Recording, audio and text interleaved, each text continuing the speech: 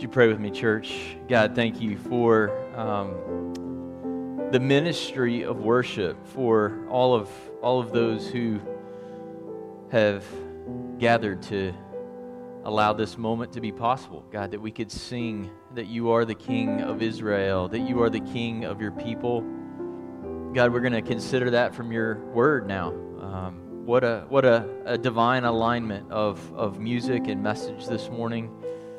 God, we pray that you would open our hearts to see the beautiful things in your word, and chiefly to behold Christ in your word, that we might better glorify him, that we might better honor him with our lives, and God, that we would have hope in an otherwise hopeless world, in a year that has been in many ways not what we expected, in many ways discouraging, that we would be reminded afresh that for the believer we have every reason to have hope, because Jesus Christ the King has come. We give you praise today. In Jesus' name, amen.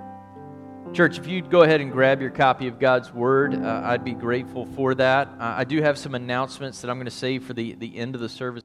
But for now, we want to dive into God's Word. Luke chapter 1, verse 26. Luke chapter 1, verse 26. And we'll go all the way down through verse 38. So if you're paying attention to the screen, I modified the message on Saturday, and not all the text is there. So if you've got your Bible with you today, you might want to look in your Bible rather than at the screen, because you're going to get to 33, and I'm going to keep reading. So Luke chapter 1, beginning in verse 26. Hear now the word of God.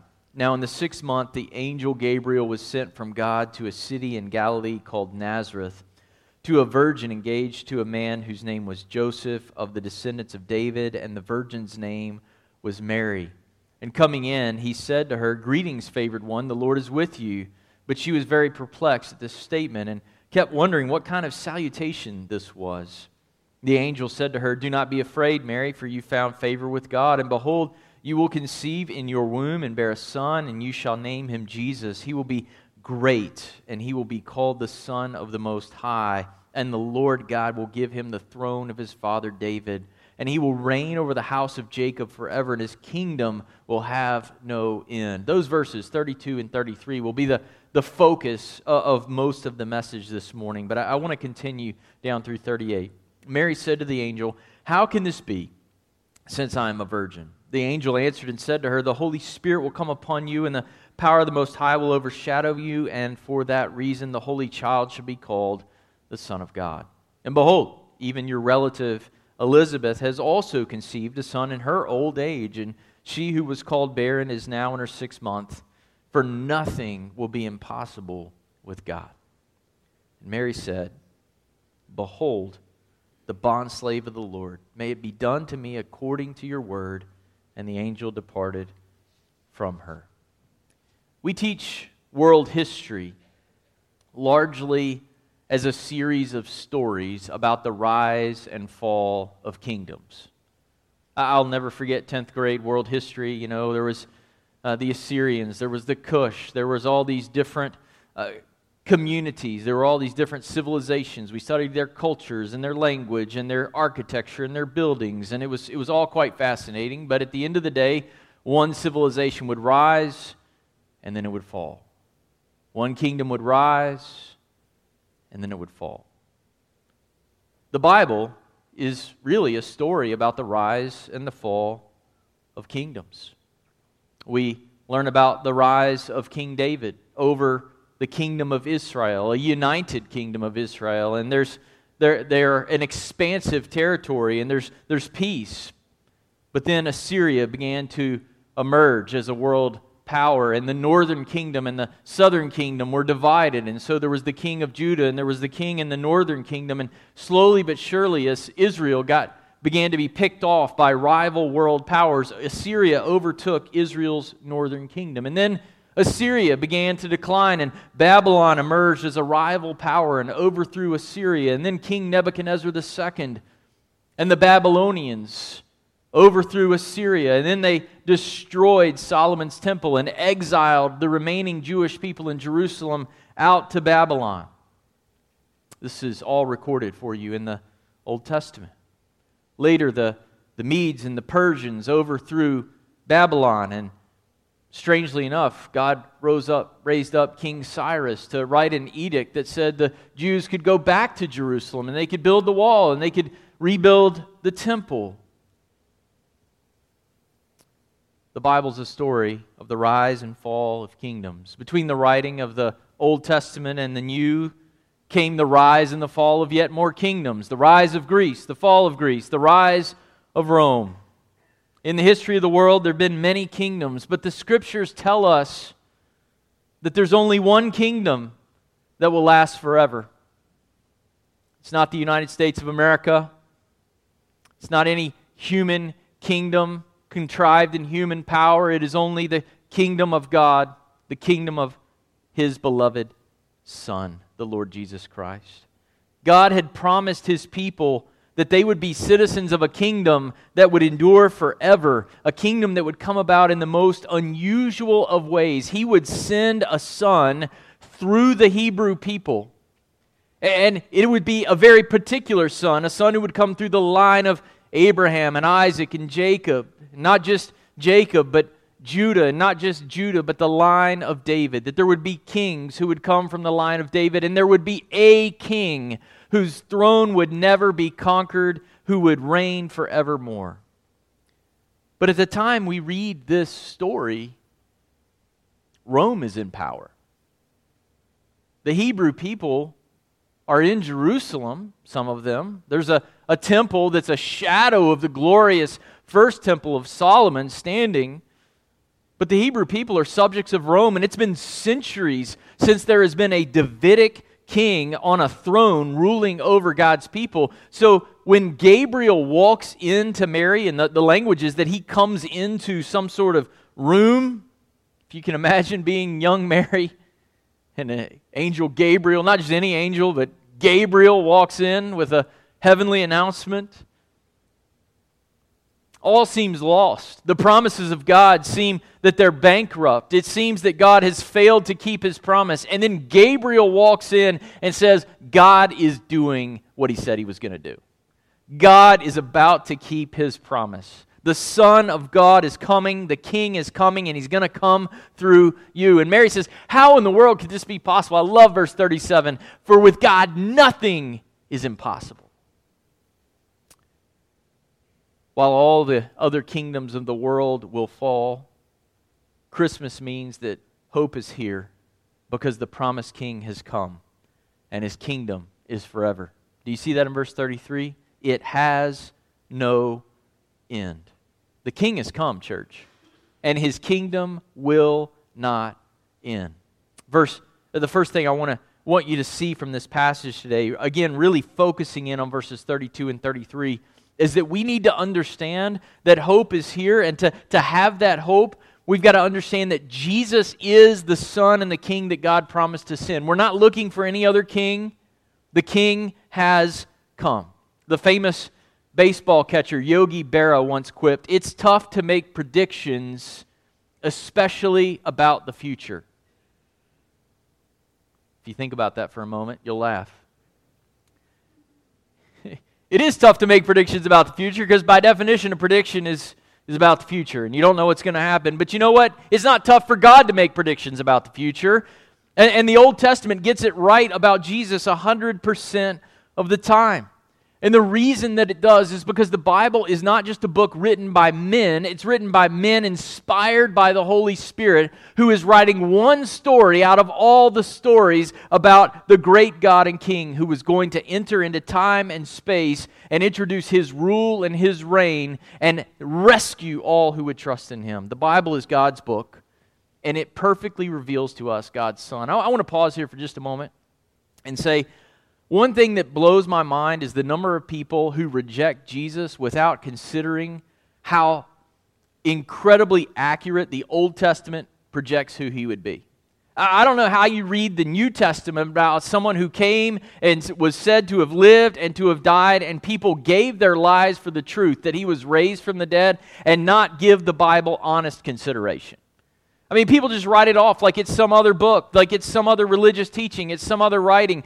This book and this writing and the claims that it make are historically verifiable. There are people who gave their lives for the truth of the gospel. And if you sit there and you sneer at it, you snicker at it, and you dismiss it, you're doing it to your own demise, because the Bible predicts for us who Jesus would be, and then Jesus comes as king and fulfills it. At least consider it before you dismiss it and write it off. When God sends Jesus, He sends us exactly who He promised to send. Though King David would die, there would be a son who would conquer death and would rule and reign forever. We read about this son in 1 Chronicles 17 and in 2 Samuel chapter 7. The language is very similar. If you'd like to turn over to 2 Samuel 7, you can. I'm going to read several verses from there, beginning in around verse 11. The Lord says this in 2 Samuel 7. I have been with you, meaning David, wherever you've gone, and cut off your enemies from before you, and I will make you a great name. Now, David's about to die, and he says, I'm going to make you a great name, like the names of the great men who are on the earth. When your days are complete and you lie down with your fathers, this is verse 12, I will raise up your seed after you. In other words, you're going to have a son somewhere down the line who's going to be raised up. That's resurrection language, interestingly enough. He will come forth from you, and I will establish His kingdom. He shall build a house for my name, and I will establish the throne of His kingdom forever. And I will be a father to him, and he will be a son to me. So David's going to have a seed or a son who's going to come from his line, and the father is also going to have a son. This son will be David's son, and it will be God's son. Sounds a lot like Jesus, does it not? Doesn't it sound a lot like what Gabriel's telling us? In verses 32 and 33, Gabriel says Jesus' name will be great, and the Lord promised David a great name. Gabriel says Jesus will be Son of the Most High, and the Lord who is the Most High says back in 2 Samuel 7, He will be a son to me. Gabriel says Jesus will have a throne, the throne of his father David. In verse 33, the Lord says He will establish the throne of David's seed. Gabriel says Jesus will reign over the house of Jacob forever. The Lord tells David His son's reign will be forever. Gabriel tells us Jesus will rule over a kingdom. The Lord tells David that his son will rule over a kingdom. Jesus is the king that we've been looking for. And somehow, David's son will be God's son. We covered that last week about how Jesus is both fully God and fully man. And this son and king will be king of an unstoppable kingdom. But you need to understand that this promise from God doesn't just magically appear when David is suddenly king of Israel. God is bigger than that. He's greater than that. He writes an even more impressive story. He didn't wait for David to become king of Israel, defying all the odds, being rescued out of slavery, this little ragamuffin tribe, exiled, coming out of the Red Sea into the wilderness, and then they become this great country with this King David. God doesn't wait for that moment to say that there's going to be a forever king on a forever throne over God's people. No, all the way back in Genesis, He makes this promise. Abraham, you remember Abraham? He's justified by faith. He believes that God will give him a son to rescue nations. In Genesis 17, God says this to Abram. It's a little part of the promise that sometimes we miss. God says this, I will make nations of you, and kings will come forth from you. And then we keep reading. We get to Genesis 49, and we learn that it's not just going to be kings from any of his sons, but it's going to be through Jacob. And then it's going to be, Jacob had a lot of sons, right? It's going to be through his son Judah, and Judah's going to have a son who will have the scepter, and the scepter will never depart from his hand. The scepter is the sign of his rule and his reign, and he will reign forever. So even in Genesis, the book of beginnings, God says, I'm sending to you a son and a king, and this is how he's going to come. That's who Jesus is. But it's not just in Genesis, and it's not just in the prophets. We even read about this king in the Psalms, in Psalm 2. It's a great psalm, one of my favorite psalms. It explains so much about our world today. It says, the nations rage against God and His anointed king. But then it promises us that there will be some people who recognize who Jesus is. They recognize His authority. They recognize that He is Lord, that He's God, that He's King, that we have rebelled against Him, but He is making a way for us to trust and receive Him. They will kiss the Son, Psalm 2 says, and they will enjoy His reign forever. In Psalm 110, which was referenced many times throughout the book of Hebrews, we learn that this Son will be a king ruling from God's city of Zion. The prophet Isaiah foresees the coming of a child who will be a king forever. It's such a familiar Christmas passage. Isaiah chapter 9, "Unto us a child is born. A son will be given to us, and the government will rest upon His shoulders. And His name will be called Wonderful Counselor, Mighty God, Eternal Father, Prince of Peace." Listen to this. "There will be no end to the increase of His government or of peace on the throne of David and over His kingdom, to establish it and uphold it with justice and righteousness from then on and forevermore. The zeal, the passion of the Lord of hosts will accomplish this." God's passion for the glory of His Son will accomplish this. Gabriel has come to announce to us and to Mary that the zeal of the Lord, the passion of the Lord for the glory of His name and the glory of His Son and the good of people who will recognize Jesus as the King, it is in full effect. Do you see in verse 34, God will overshadow, the Holy Spirit will overshadow Mary? This is an infrequently used word in the Old Testament. The overshadowing happens when the tabernacle construction back in the Old Testament in Exodus is finally completed. And then we're told that the glory of God, the glory cloud of God overshadowed that tabernacle. And the glory of God with His people was restricted to that place. You remember that? Wherever the people went, they would pick up the tent posts and they would move the tabernacle, and the glory of God would be over there in the tabernacle, and only the priest could go into the tabernacle and really be close to the glory of God. And here's what the angel is telling to you and to me and to Mary, that the glory of God is no longer going to be confined to a place. The glory of God is being made available in the person of His Son, the Prince of Peace. And because the Holy Spirit, the same Holy Spirit who conceived Christ in Mary, will give you new life on the inside when you surrender your life to this King, you can know the glory of God as you come into a church building, as you go out of a church building, while you're driving in your car, when you're at work, when you're in the mundane, when you're in the glorious, whether your team won or lost last night, you can know and behold the glory of God because your sins are forgiven because the King has come. He overshadowed Mary so that He might overshadow you and know that He is the King of glory. But it's not enough to know, church, that the King has come. Hope is available because the King has come. Kingdoms are rising and falling. World history is progressing, and there's the United Nations, and there's the Council of Men, and there's Congress, and there's Capitol Hill, and it all seems so important right now. But one day, on the lens of world history, the stage of world history, it's going to seem so inconsequential because there's only one King whose government will never end, and it's the government and the rule and the reign of Christ, our King. Are you in the kingdom? Are you in the kingdom? Do you know the joy of knowing this King? Because that's the second point this morning. We've got to enter God's family through faith in Jesus. Not everybody gets to enjoy the rule and the reign of King Jesus. You've got to bow your knee to Him now in order to enter His kingdom. Gabriel tells us in verse 32 that Jesus will be great.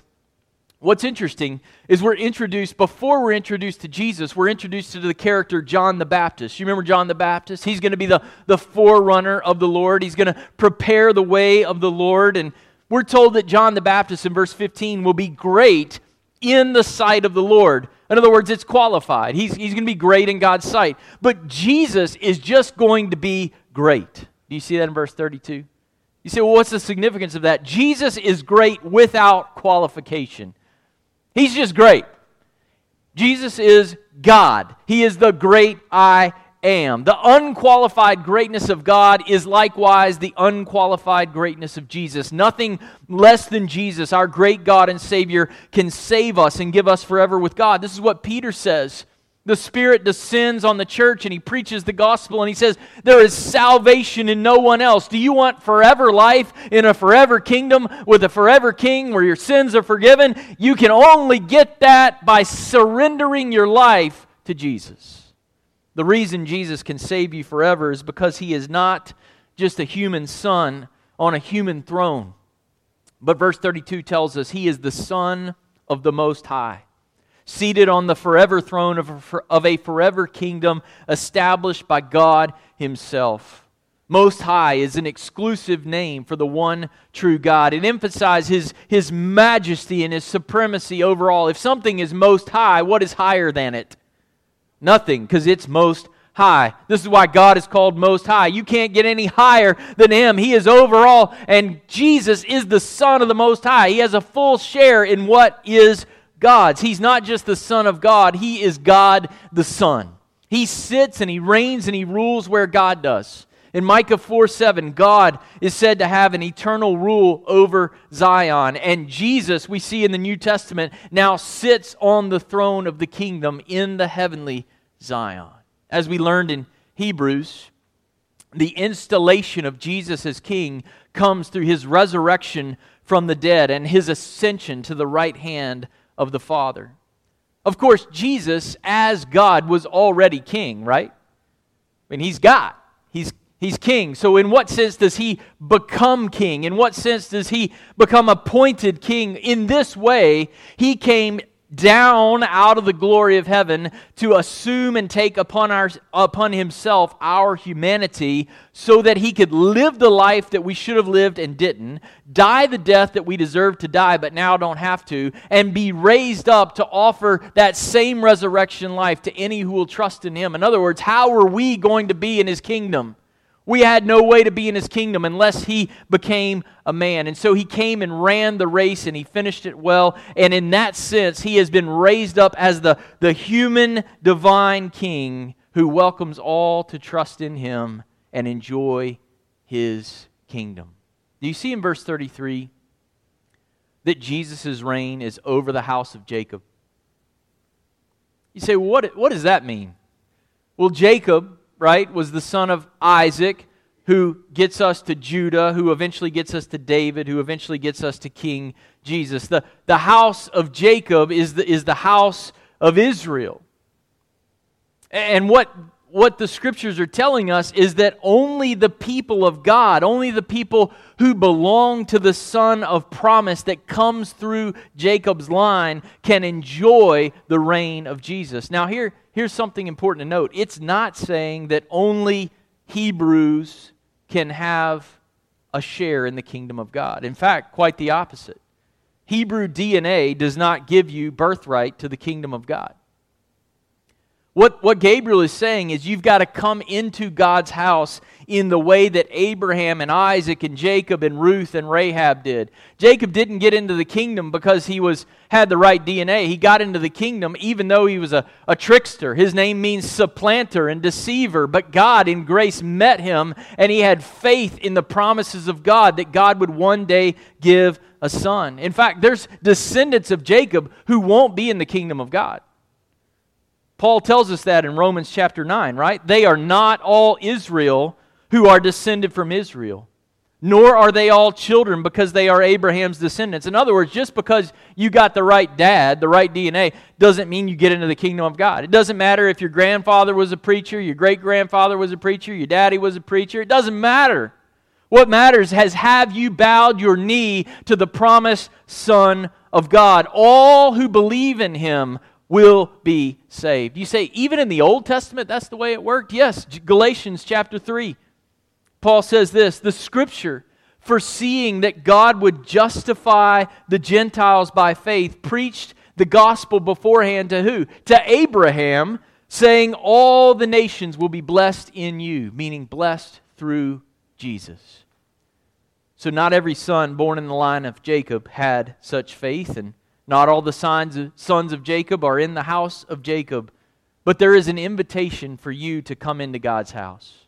You come into God's house by believing in Jesus Christ the King. When Jesus returns, and He's coming back, when He returns to judge sinners and renew all things, His kingdom will appear and it will endure forever.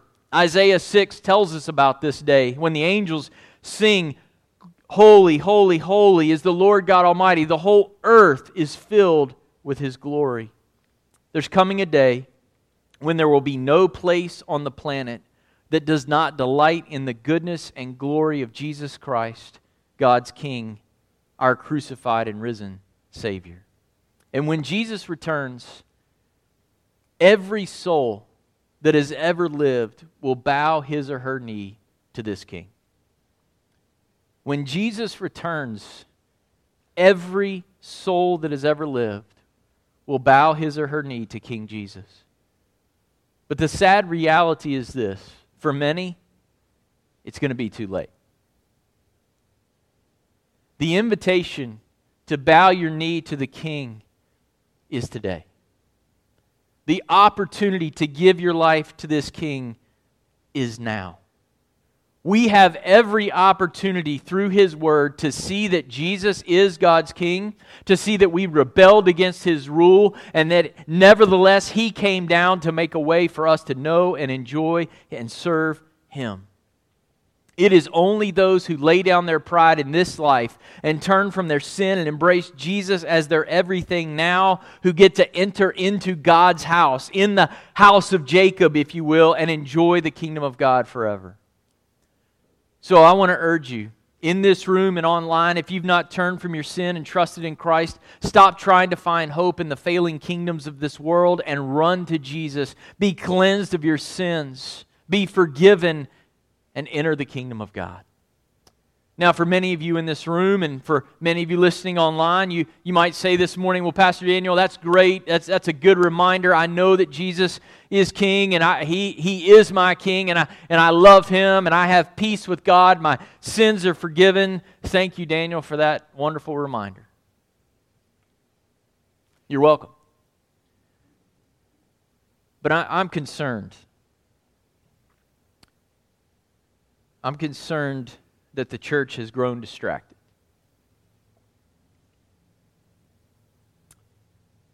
I'm concerned that we've forgotten who we serve. That we have one mission that really counts for eternity. We tell jokes about it. You can't take it with you when you go. But the reality is, church, starting with your pastor, I think we invest our emotional time and energy and resources and sometimes even our finances in things that really just don't matter.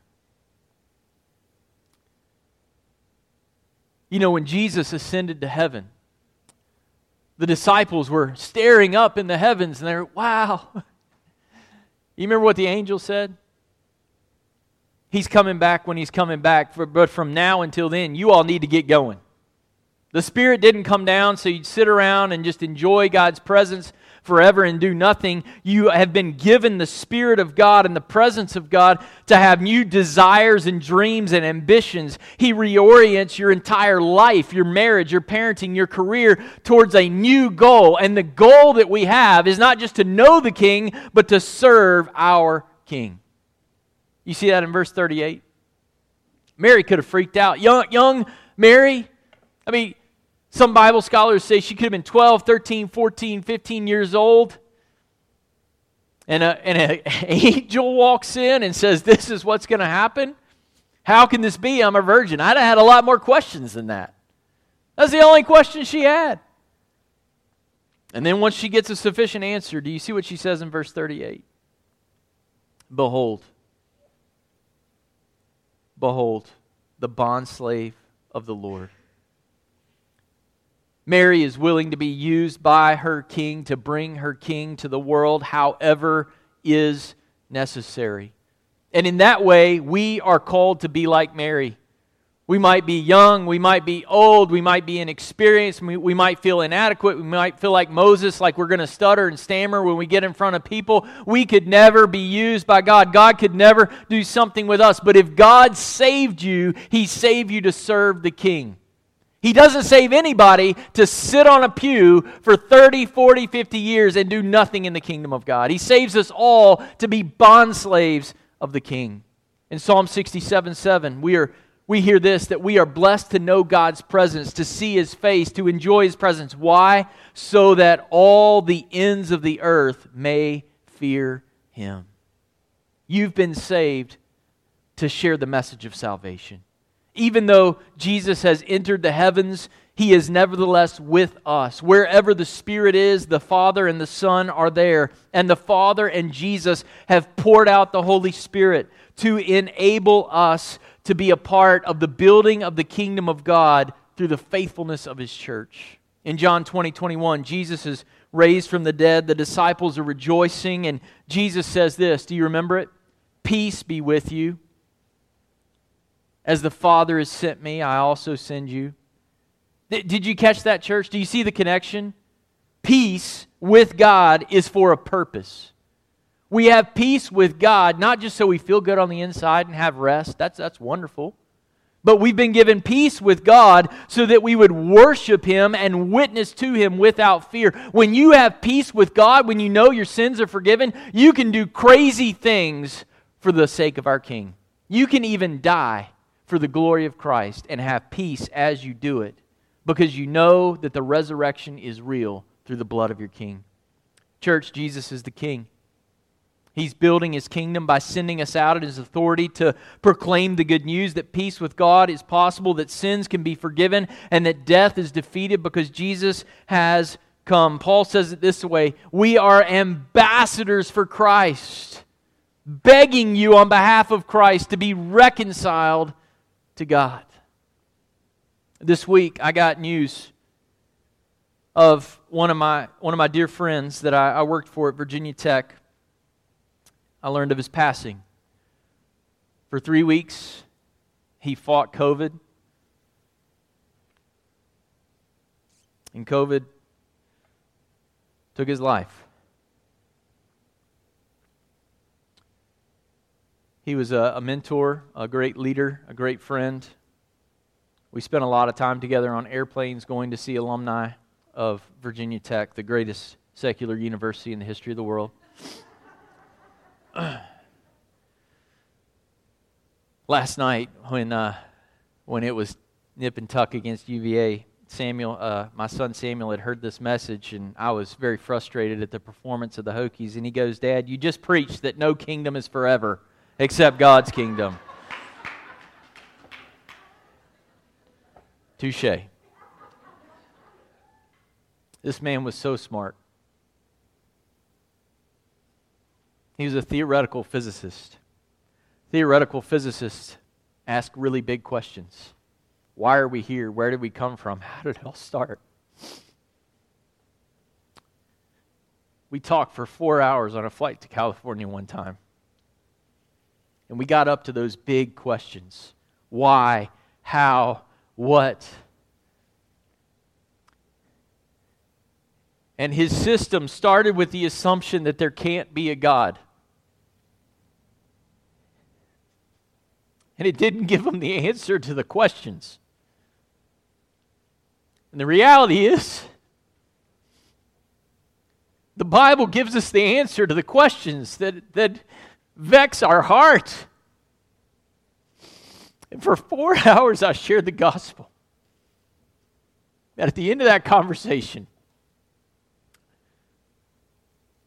I said, why under that system of answering these ultimate questions, I don't know, I'm not sure, I can't answer that question, why wouldn't you consider that there is a God who has spoken, who made it all, the order that you see, the beginning that you see, even under your system, why wouldn't you consider God? And he says, Daniel, I just have to hope that there's a reason to have hope.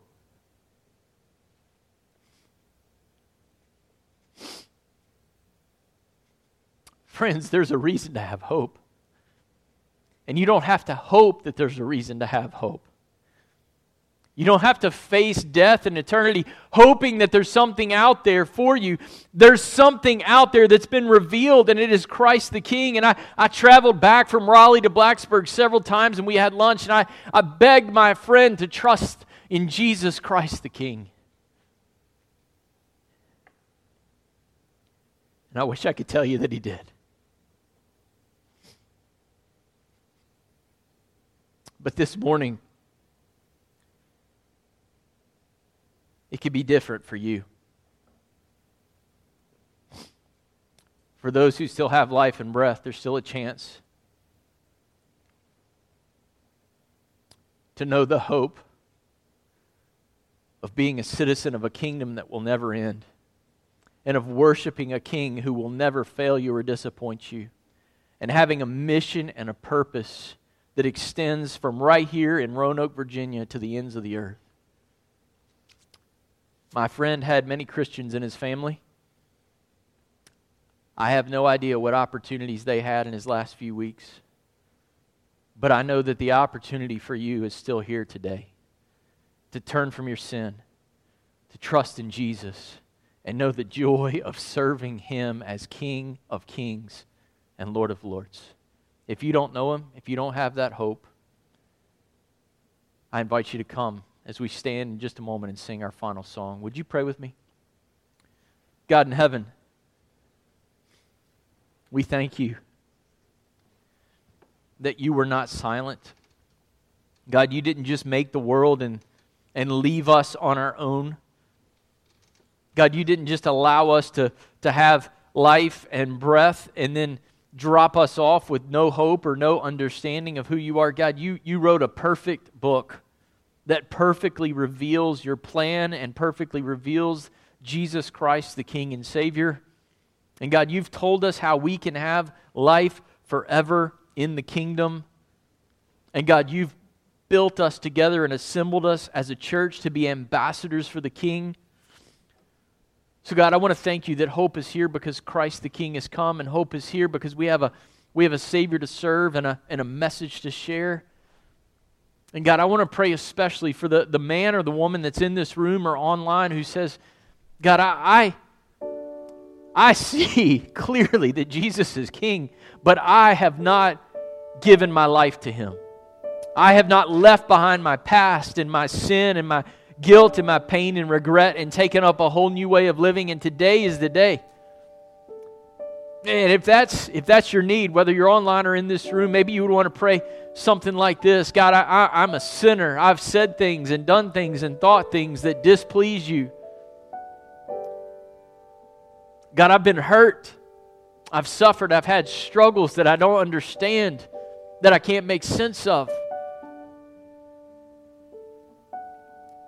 But I see in your word that you've made a way for me to be made a new person through faith in Jesus. So God, I want to lay down my dreams, my hopes, my ambitions, and I want to give them all to you. And God, I want to tell you that I'm a sinner and I need forgiveness. And God, I want your forgiveness. I want you to clean my heart and let me know your glory. God, overshadow me with your glory. Let me know your presence.